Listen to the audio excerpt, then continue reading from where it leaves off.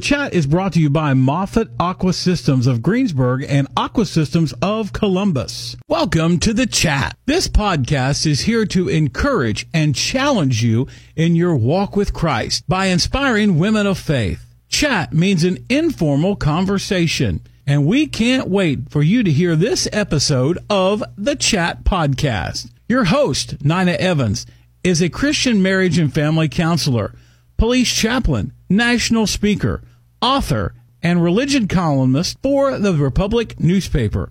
The Chat Podcast originates from your gospel station, WYGS, a Southern gospel radio station in Columbus, Indiana.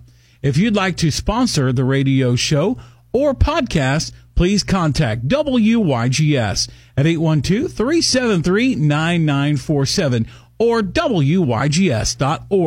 Welcome to The Chat. Welcome, everyone, to The Chat. I'm coming to you from the beautiful city of Columbus, Indiana. My name is Nida Evans, and I am the host for The Chat. It airs each Saturday morning from 9 to 10 o'clock on radio station WYGS, and it can be live streamed from its website. The Chat is also available through iTunes, Apple Podcasts, and Spotify. My guest today for The Chat is Mary Lloyd. Mary is a former Bible Study Fellowship teaching leader, an employee of the Republic newspaper, and a real estate company here in Columbus, Indiana. We'll be right back with our chat.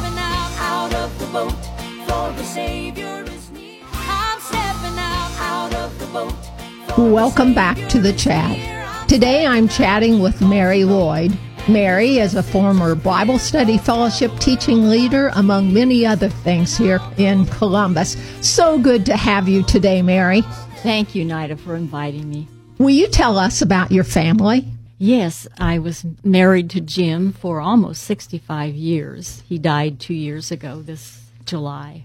We have two sons, one who lives in Columbus and works on the golf course as maintenance team assistant superintendent, and my other son lives in New York. He is a private chef and goes into homes to cook. He loves to cook, so that is our family. So you have a golf specialist and a chef in your family. I do, yes. Good deal. Everybody often says when the chef comes home, does he cook for her? No, not necessarily. He likes free time. Oh, sure. Will you tell us about your work? Well, both of my jobs were administrative, an administrative assistant to the publisher at the Republic. Great boss, and taught me a lot. I really enjoyed working for him. And at the real estate company, I was at the front desk. I love meeting people, and that was part of my job, answering the phone, directing people to agents, and that sort of thing. I did a lot of computer work, and I just enjoy people. And that was those were both good spots for me. Mm-hmm. And Bible Study Fellowship? And, of course, Bible Study Fellowship. That was such a blessing in my life. How many years did you do that? I taught for 10 years, and then I was area advisor for about 7 years, meaning that we, two other women went with me, and we visited all the classes. We had about 20 classes, I think we visited, if I'm counting correctly, 15 perhaps. And we just went to see that everything was running smoothly and that the word was being taught. It was a wonderful experience. I learned a lot. God taught me a lot. When did you come to know Jesus and have a personal relationship with him? Will you tell us your testimony? I would love to. We don't get to do this very often, but I would love to tell you. I was raised in Anderson, Indiana, in a family of 3 girls. I had twin sisters, 2 years older than myself. They used to call us the 2 black ones and the gray one. I'm not sure where that gray denomination came from, but I got it. And we grew up in a moral family home. I would not say it was a Christian home. We went to church. I remember many times walking to Sunday school first on my own before my family came. And I heard of God, of course, heard stories of Jesus, but I didn't know Jesus. So I grew up and graduated high school and went to Hanover College, and that's where I met Jim. Met him 3 weeks after I got there. And after he graduated, 2 years later, we were married. We lived in Michigan for about 6 months and then moved to Indianapolis and lived there 7 years. And then we moved to Columbus in 1962. Had a wonderful husband, 2 great boys. You know how boys are, always into something. And it was a happy time, but I was increasingly empty, and I knew something was not right in my life. I didn't like me, and I needed a change, I knew. So I began searching. I read books probably I shouldn't have read, thinking that they were spiritual books that would help me, but they were the wrong kind of spiritual books. And so one of my sisters, they had become Christians before that. So one of my sisters called me one day, and she said, Mary, God knows you're looking for him. She said, keep seeking him, and he will lead you to himself. So I did. I came across a book by Eugenia Price, and I read other Christian authors, but she particularly spoke to me because she talked about being saved and what joy she had in her life. And I thought, well, this is what I'm missing. So I kept pursuing and reading books, and we were going to a church then that was not biblical, basically. So I wasn't getting any feeding. And a friend of mine, who ironically was a non-Christian, said, you know, there's a Bible study in Indianapolis. You ought to go to that. Well, I never would have driven any place by myself because I had a lot of fear. But one cold January morning, I drove all the way up to Indianapolis on Highway 31, because there were no interstates then, to 7700 North Meridian Street, the Second Presbyterian Church. I pulled in the parking lot, which was packed, which amazed me. Went in, and they always have an introductory class for new people. The lady that was leading that class was named Marty Burns, who was a lovely lady who later became very good friends and sisters in Christ. And we all introduced ourselves and said where we were from, et cetera, that kind of thing. But as we left the room to go into the sanctuary to hear the lecture, I walked by Marty passing out the door, and she stood there and looked at me, and she said, Mary, have you ever committed your life to the Lord? I hardly had an answer. I'd never even heard that statement before. But she was so sensitive to God's leading.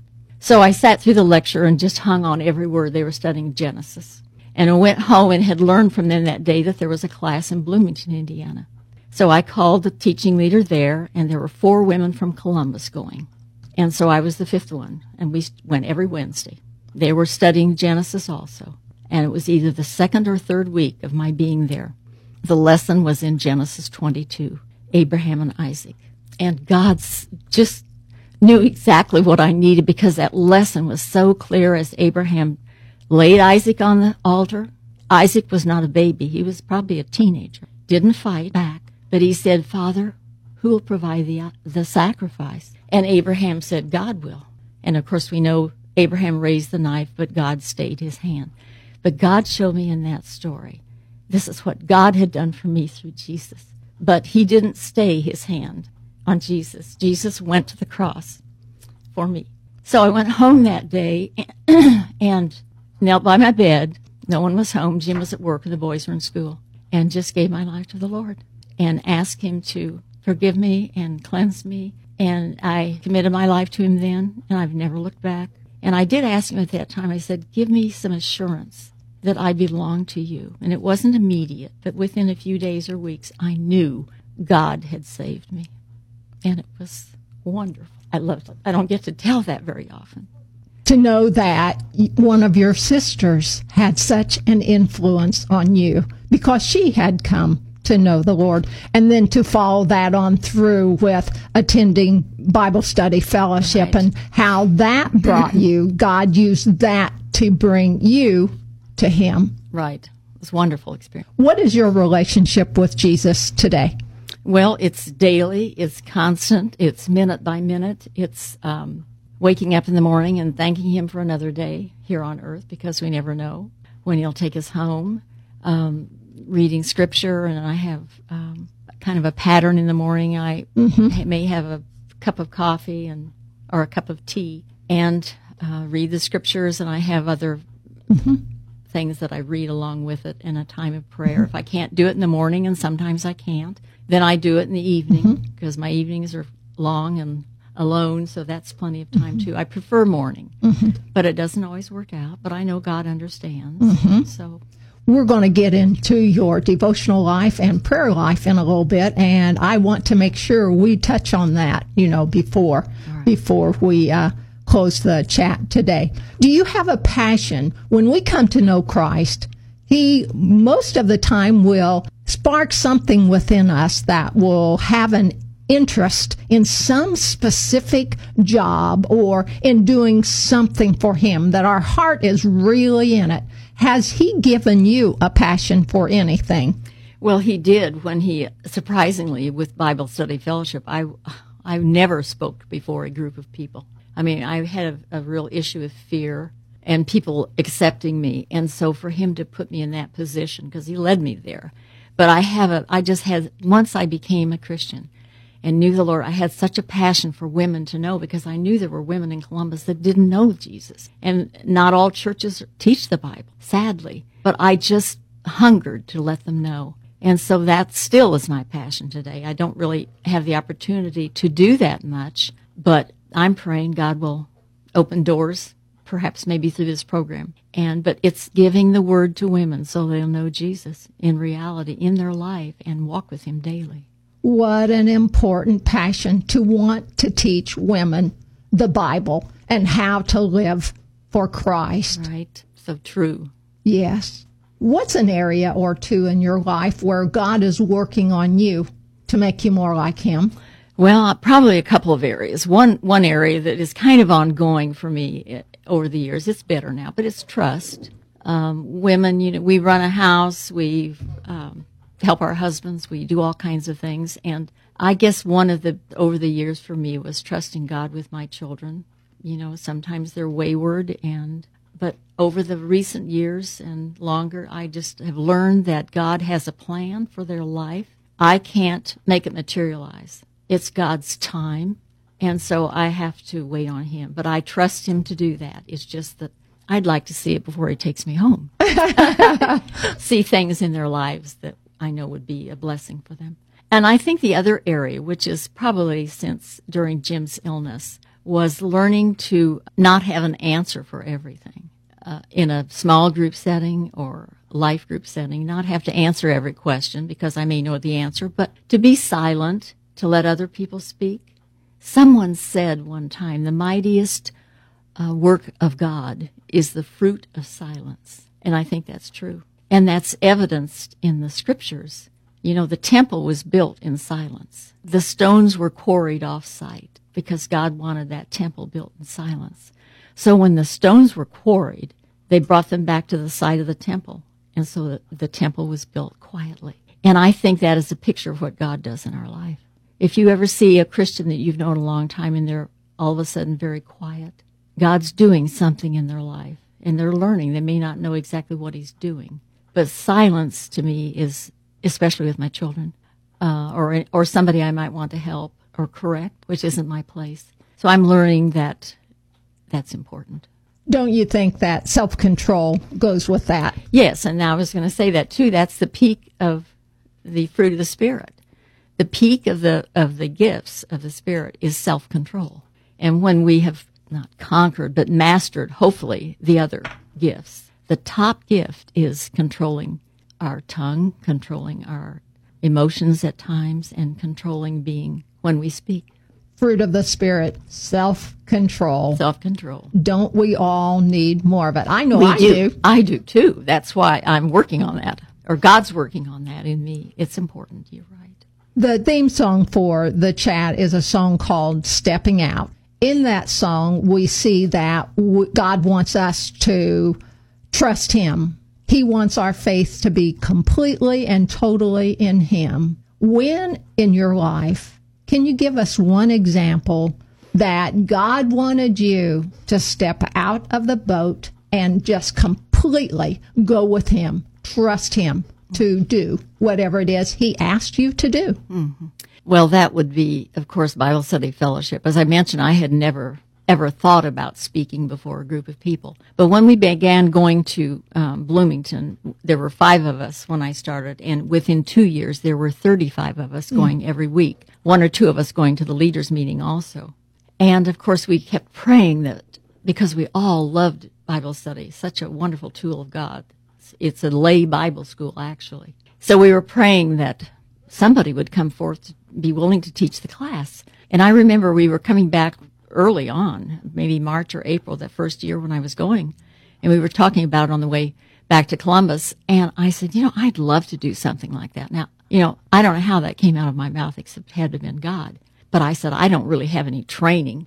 And they said, well, we'll just pray about it. So we prayed about it for 2 years. And another person named Marge Westbrook became the class administrator. And we both went to California and trained under Miss Johnson, who founded Bible Study Fellowship, a wonderful English woman who has this. If you've never read her autobiography, you should read it. So we started the class they have a pilot before you have the full-time class, a pilot of 6 weeks. And the first day we ran out of lessons. There were that many women in Columbus who were so hungry. Hold that thought, Mary. We've got to take a break, but we'll be right back with the chat. Out of the boat, for the Savior is near. I'm stepping out, 'cause he wrote. I'm stepping out of the boat. We're back with the chat, and I'm chatting with Mary Lloyd. And Mary is telling us about a time when she's had to step out of the boat of faith and trust God. Mary, will you pick up with where you were? Yes, we finished the pilot that spring, and we had sufficient interest and enough women to have a class begin in the fall. We studied Colossians during the pilot, and I'm sorry to say I can't remember what the first study perhaps it was the Gospel of John, which is my favorite New Testament book, and Genesis, of course, is my favorite Old Testament book. So I taught the class for 10 years. I honestly, Nida, to think that God would use me in that situation was really overwhelming. But we had a wonderful group of women who were the discussion leaders, and God just developed me over the years, even though I wasn't even realizing he was developing me. Probably one of the hardest times of my life because we had some family issues. But I learned that when we step out in faith, and really, I had no training at all previous to that. But Miss Johnson was a wonderful, wonderful support and a wonderful witness to what God can do in one's life, as had done previously in so many women who became teaching leaders or discussion leaders or whatever their position was. I just found God to be faithful, and my prayer life increased. And the one thing that I promised myself in the beginning was that I would not take credit for anything. When you touch the glory of God, your power goes, because God says in his word, I will give my glory to no one else. So I never did that. I trusted God with any encouraging compliments and said, this is the Lord's work. He needs a vessel. He needs a willing vessel that he can use and through whom he can speak. And so learning to be totally dependent upon him, asking the Holy Spirit to fill me, and to study the Word and teach it in a way I trust blessed many women, and I'm pray bless the heart of God. It was a privilege, truly a privilege, to serve in Bible Study Fellowship.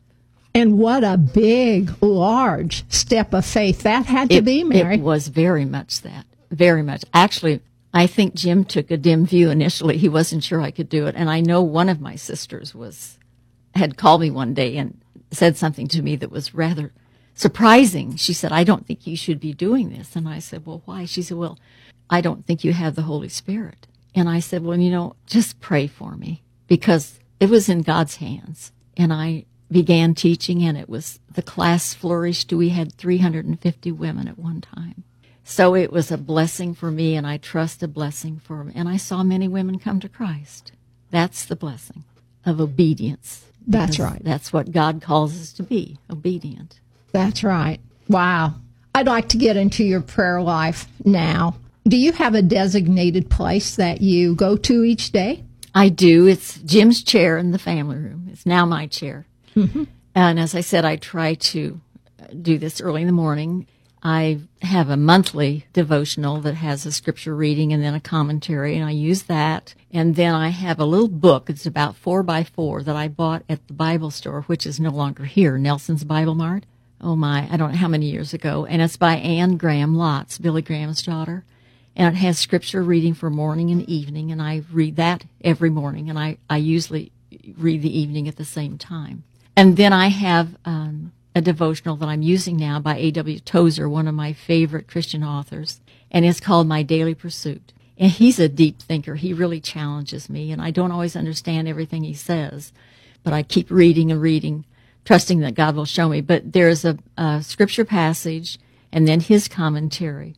And then often there is either a stanza from a hymn or a poem and then a short prayer at the bottom. And that's been a blessing to me. His work. The first book I read after I became a Christian was his book called The Pursuit of God. If anyone listening has not read that, you need to read that because he is so deep. It just revealed God to me in a way that I had not. Obviously, I was a new Christian, but it was a wonderful book. And so his daily pursuit is very meaningful to me. So I do that and then have a prayer time, and it's a blessing.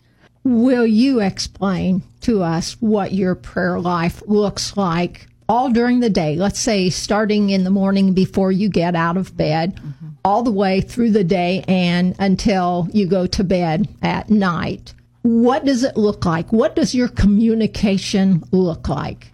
Well, as I said in the morning, I try to remember to thank him for that new day and watching over me at night, watching over my children.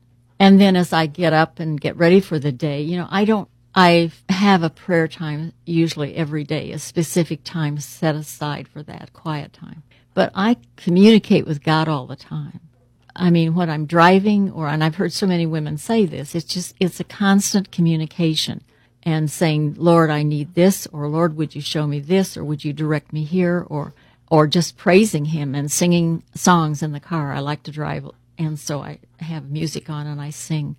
So it's not anything that is just only set aside time. Mm-hmm. It is constant communication because that's what keeps us stable and steady, I think, in him and walking as he wants us to walk. But always thanking him for the day and asking for forgiveness and asking his blessing for my children and whatever he lays on my heart. I have a long prayer list for my life group and my small group and then family and extended family and friends. So it's a commitment.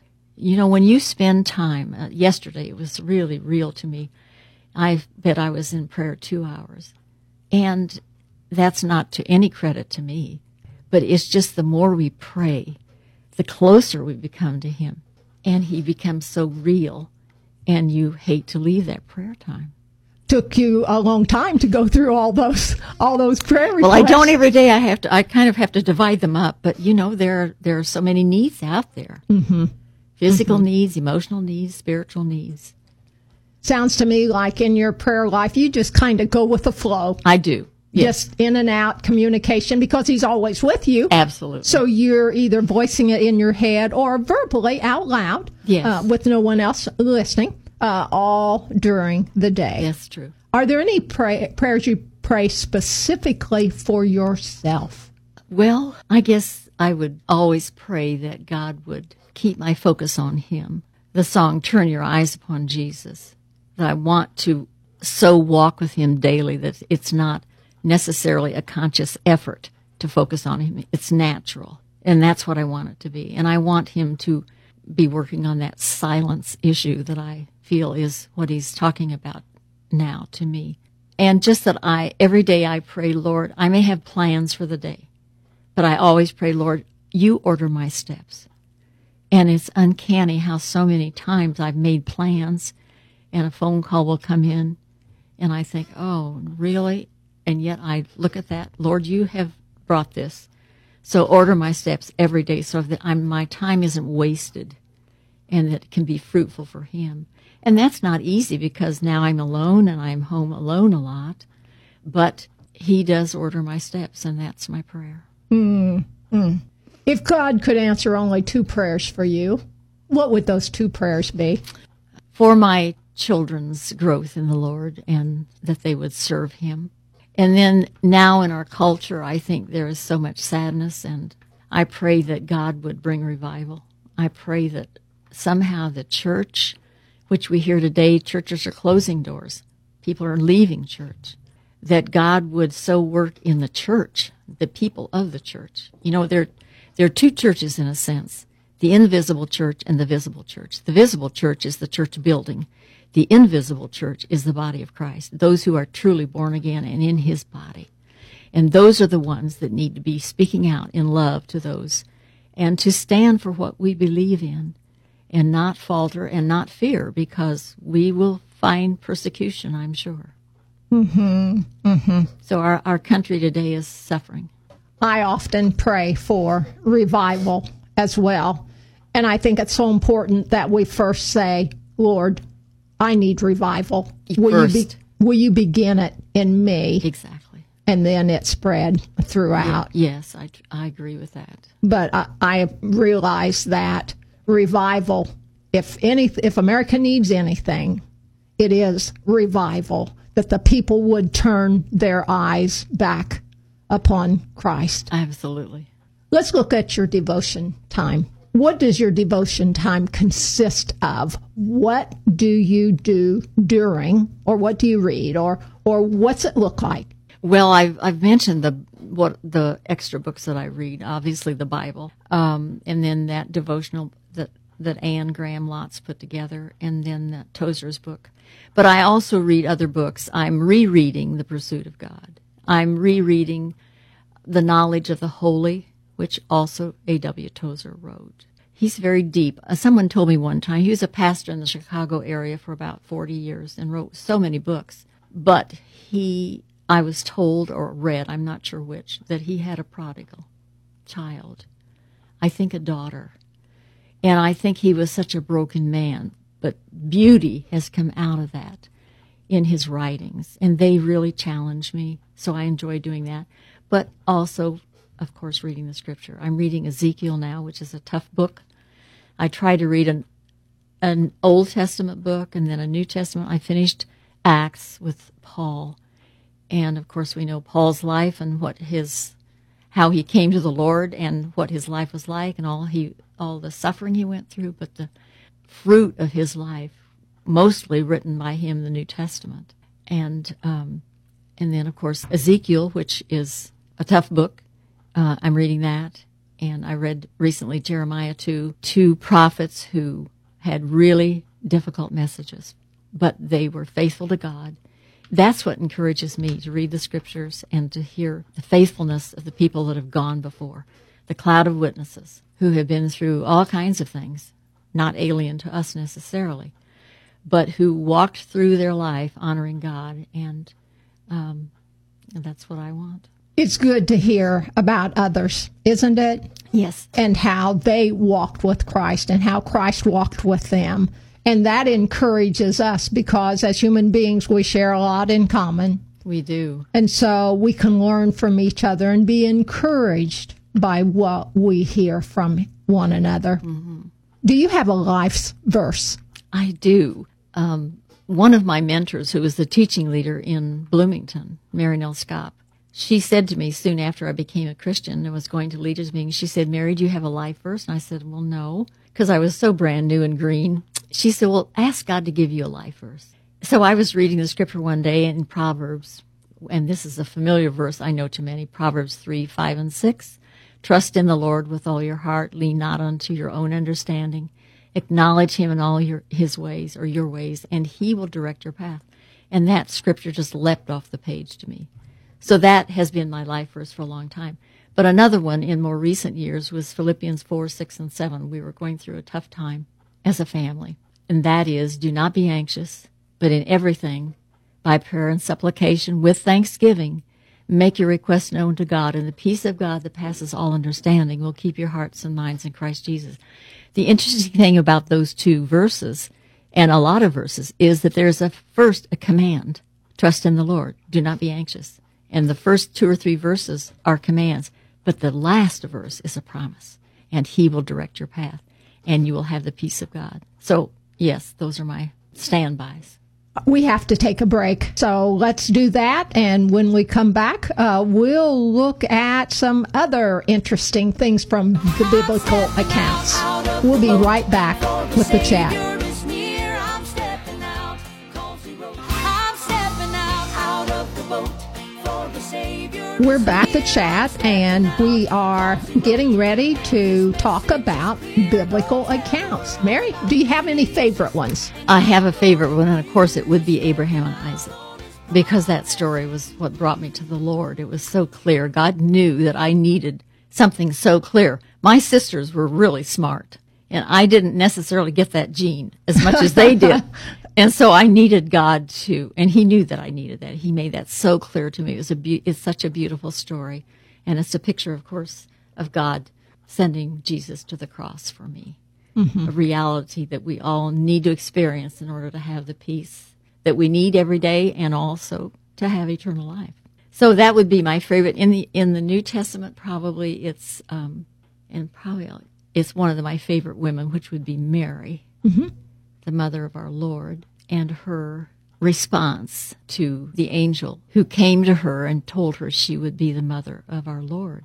And, she was just a young woman, probably a teenager. And her response has so impressed me always, because she didn't fight, she didn't scream, she didn't get up and run and say, I won't do this. She listened to the angel. And she said, well, how can this be? Because I have not been with a man. And the angel explained it to her, and her response is beautiful, because she says, be it unto me as you say, Lord. That is what I want to be like, and I'm sure you and so many women, that we want to be obedient to the Lord. Those two are special to me. Mm-hmm. Well, it sounds like Mary must be one of your favorite women of the Bible as well. Yes, that's right. Do you have any other favorite women? This one is a little obscure, but I love this, and there's not much said about her. It's Lydia. Mm-hmm. That's in the New Testament, in the book of Acts, I think. And Lydia is by the river when Paul was in Philippi. Paul and his group had come down to the river to pray and to look for people to witness to, I'm sure. And so Lydia was there worshiping God, the scripture says. But she didn't know Jesus. And so Paul, of course, gave the message to her, and she responded. But she intrigues me because, number one, she's a businesswoman. And she's a seller of purple. Well, purple's my favorite color. And she had to be organized. She had to be disciplined. She had to have structure in her life. And she had to, she worked hard and had a family. And the other thing about Lydia is that she was hospitable, because not even knowing Paul and these men, she invited them into her home for a meal. And I've always been intrigued by her. I wish I knew more. But perhaps one day in heaven I'll get to meet her and ask her about her life. But she impressed me. She introduced so many other people and women. Women, right. Mm-hmm. To come to know Christ. So, Mary, I can see a lot of you, or a lot of Lydia in you, in that. That's your heart. Mm-hmm. You want women to come to know Christ. I do. To know the truth of God's word and truly come to know him. Yes. And so you and Lydia have a lot in common, don't you think? I think so, too. I think and there are only 2 or 3 verses, if that, about her. But, you can read Scripture and think beyond that into what is implied. Not resting Scripture to make it fit what you want. That's never right. But God gives those thoughts to us, too. She's always just impressed me as somebody that loved the Lord when she met him. And from that point on, once Paul introduced her to Jesus, I'm sure her life changed, and that God opened up many avenues for her to share the Lord. But she was willing. Right. That's the key, always willing. Stepping out. Yes. And he calls us all to do it. We have to do it, and that's where trust comes in. I think stepping out of the boat, what we were talking about a few minutes ago, is crucial to a growing Christian's life. Absolutely. Just think, as a counselor, I think about people who, especially women, who say no immediately when you ask them to do something, when really it's not you asking them, it's God asking them through you. You're just the instrument. But when they are unwilling to trust God, to say, yes, Lord, I may not do a great job, or I don't know, I'm awful anxious about this. Are you sure, Lord? It's me. Those people are stunted. Their walk with Christ is stunted because they're not willing to trust God to to do what only God can do. And he's so mighty and powerful to do that. Exactly. I agree with you totally. It's the same thing with anyone who's willing to step out. Yes, it's a fearsome thing. It can be, because it's new territory. And it's like with me with Bible Study Fellowship, I thought, Lord, I don't know how I can do this, but I want to do it. Mm-hmm. But he places that desire in our heart. So we need to respond to the desire he has put there, because he knows more about what he's doing than I do and you do. It's our response that is critical. And then the rest of it, of course, he helps us along the way and takes us along and grows us and matures us if our response is right.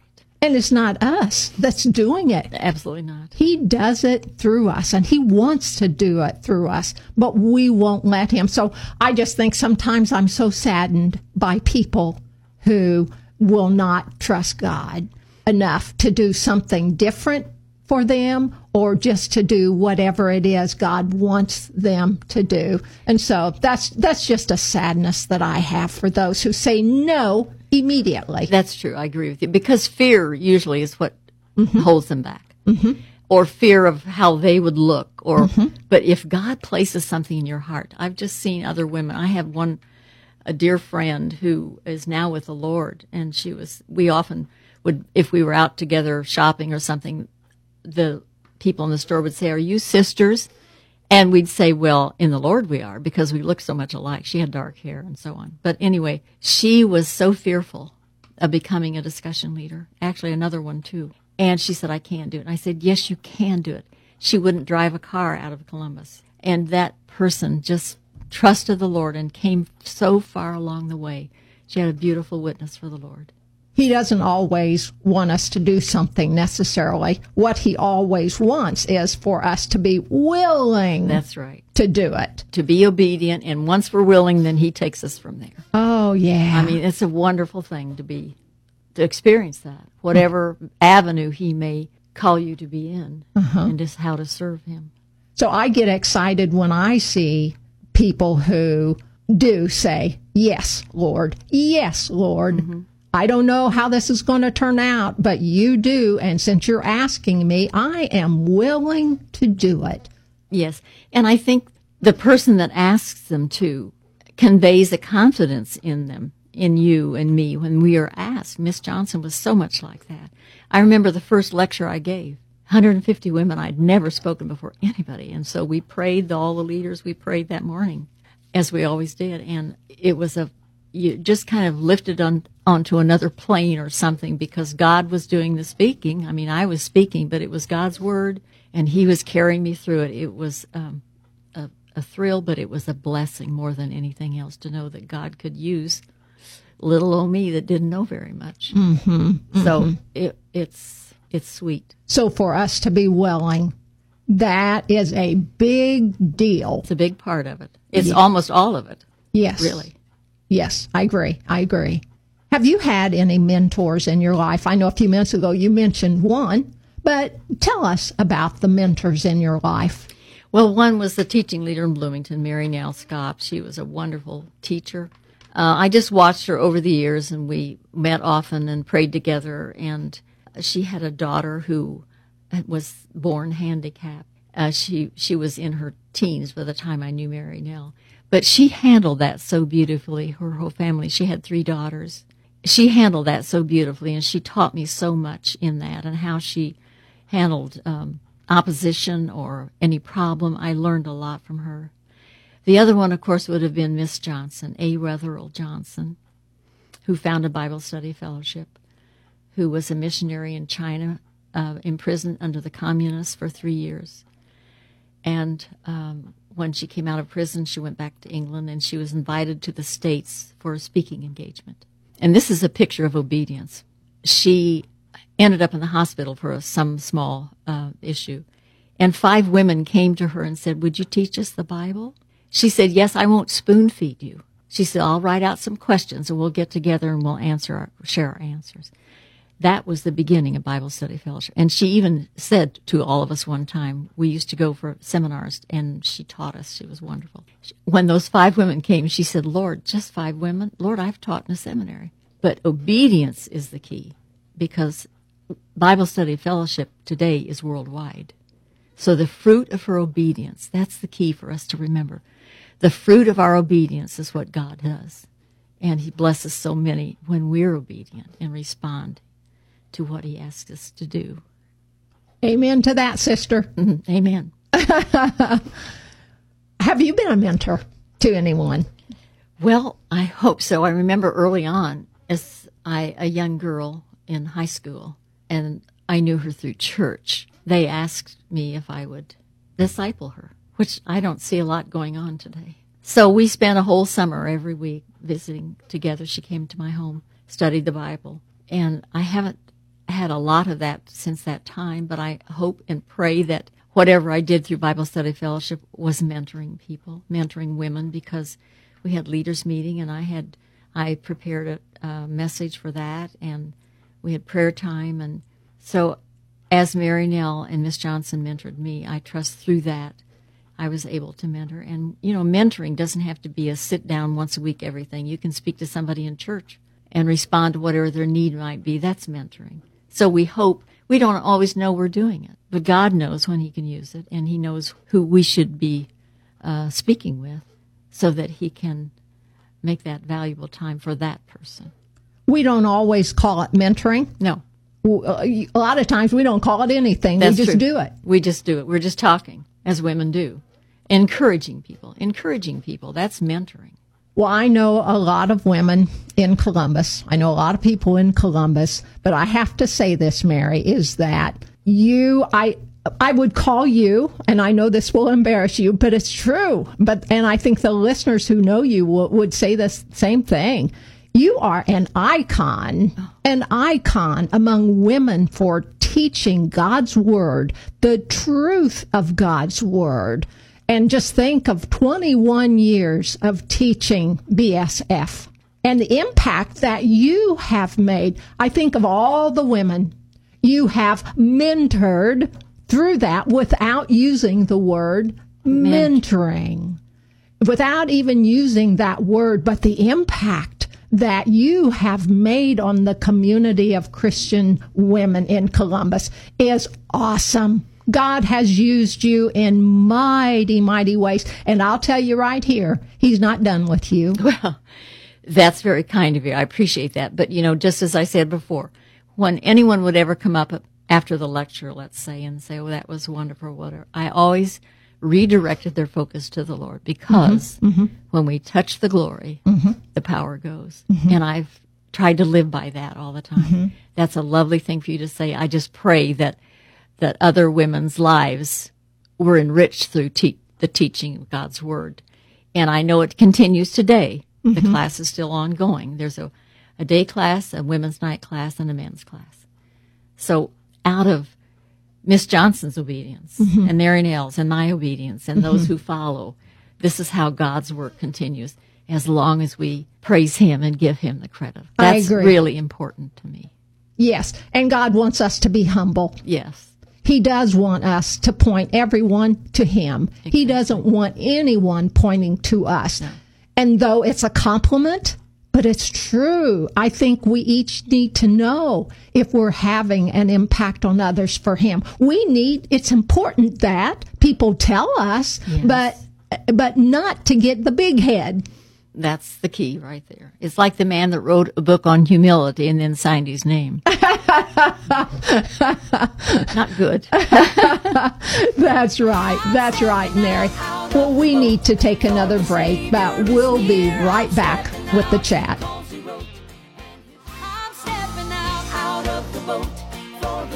We're back with the chat, and we're getting ready to talk about struggles. What struggles have you been through in your life? Can you tell us about one?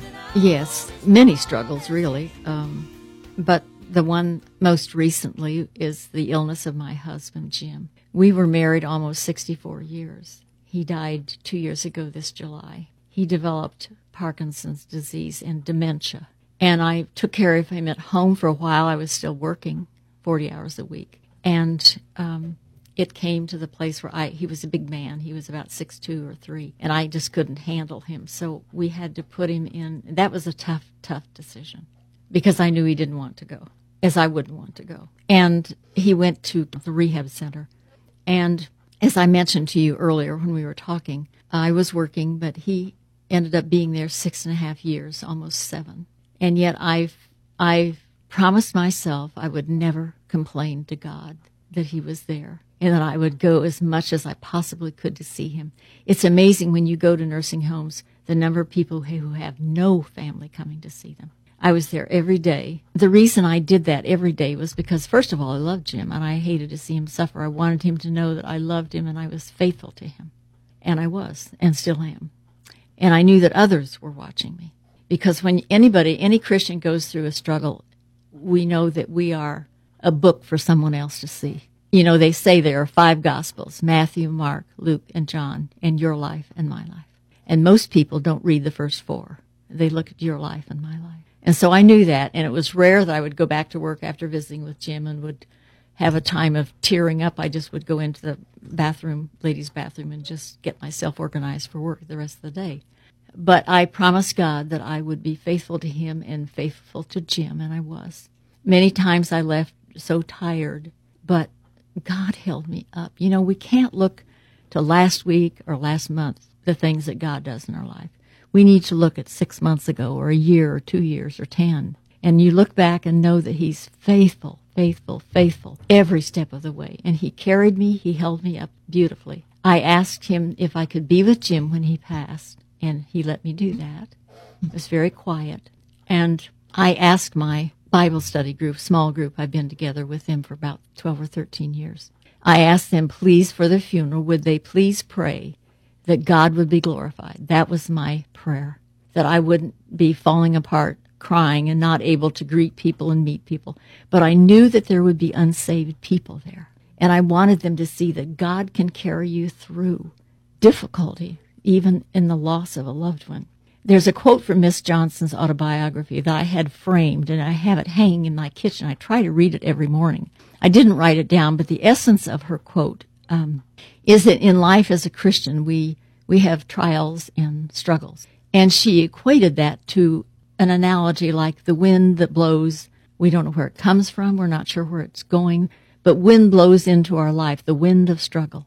And the last statement in her quote is the idea that while the wind is blowing, it will pass. This too shall pass, the scripture says. But what we were while the wind was blowing has eternal consequences. And I knew that all along that period when I would go to see Jim, that what I was doing and how I was responding was important to God, and he carried me through it because I knew that I would stand before him someday. And I want to hear, well done, thou good, faithful servant. So it was a struggle, but it was, God blessed it. That was a tough one, but God was faithful. Exactly. He always is, always. During that time, is there a song that God brought to you that ministered to you and healing and just uplifted you, that helped you to get through that time? Was there one? Well, actually, during that time, so much was great is thy faithfulness. I love that. To God be the glory. And Jim's favorite hymn was, It Is Well With My Soul.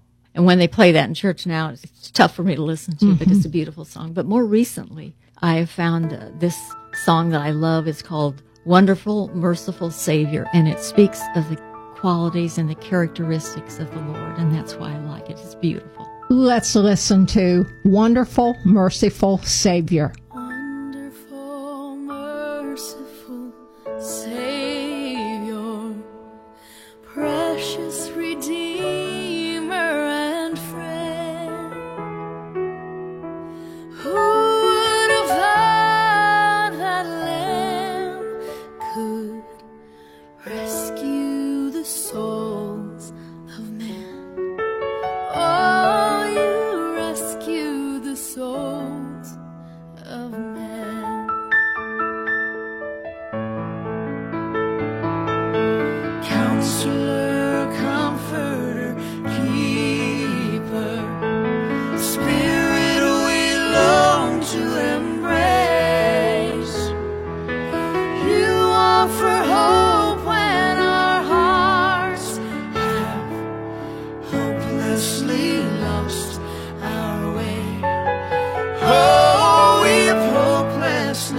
lost the way.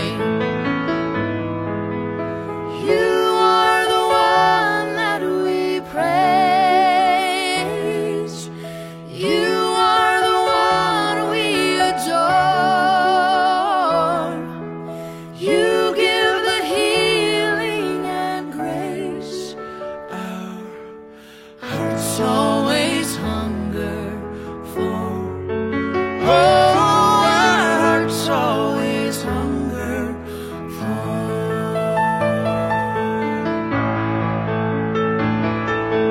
Almighty infinite Father, faithfully loving you.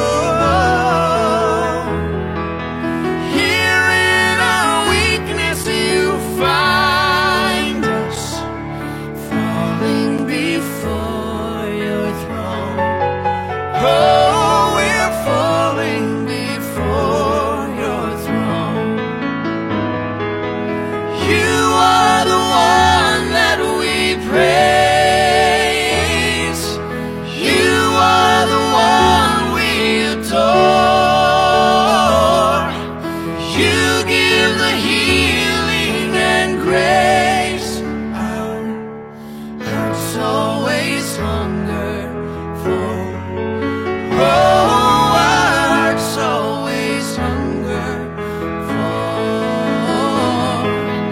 You are the one that we praise.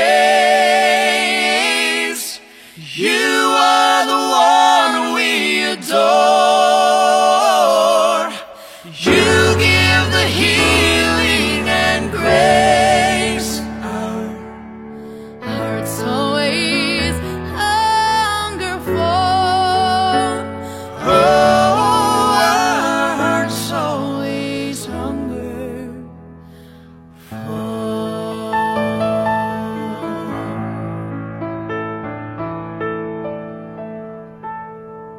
In closing, I'd like to give you a couple of minutes, Mary, to say something that God has laid on your heart, that He believes that He wants to speak through you to those who are listening today, that will encourage them in their walk with Christ. Is there anything? Yes, I would say I would encourage anyone listening, specifically first to Christians, that we all face down times. But I think the thing that keeps us steady is I would encourage them to study the characteristics of God, His attributes, His mercy, His grace, His unconditional love, His righteousness, all the things that He is. We can never really exhaust that study. And to me, that is so important because it's what gives us security. We know that God never changes. He's the same yesterday, today, and tomorrow. But if you learn about His character, that stabilizes you because He never fails us. He never changes. So I'd encourage women to keep in the Scriptures daily, to study, do a study of God's characteristics. It's not that God is grace or God is merciful. He is mercy. He is grace. He is love. It's part of His character.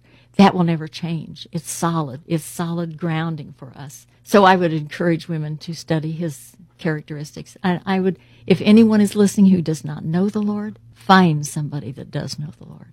Don't be afraid because God will open up a wonderful life for you of meaning and purpose and service. That's a good message for not only those who don't know the Lord, but for us ourselves. Exactly. You know, I've been a Christian a long, long time like you too, Mary, and the importance of what you just said about looking at the characteristics of who God is. Yes. It's not what He does. It's not that He permeates. He does all that, yes. But this is who God's in. Yes. Mary, will you pray with us? Father, we thank you so much for the opportunity to be sharing together about you. And Lord, I pray for anyone who's listening that if they're struggling with anything, that they would turn to you and turn to the Scriptures or find a friend to help them and encourage them. We love you, Lord, for what you've done for us on the cross. And I pray for anyone who doesn't know you, Father. Somehow they would hear the message today, not because I said it or Nida said it, but because you are working in a way that you want to reach them because you're the one who reaches down to us. Tozer calls that prevenient grace, that before we can even respond to you, you have to do something in us to awaken that desire and that need. And so I pray for that for anyone who is not saved and who doesn't know you. And I thank you for all the Christian women in Columbus and the work they're doing for you, Lord, and the privilege of serving you through Bible Study Fellowship and daily as we go through our lives, Lord. We love you for what you've done for us on the cross. We are ever grateful for that, Lord. We thank you in Jesus' name. Amen. Thank you for coming to chat with me today, Mary. This has been a real privilege for me, how your life glorifies Christ. So thank you for coming. Thank you, Nida. And thank you, listeners. I've appreciated your tuning in to the chat today. I look forward to future times when we can once again sit and have a chat.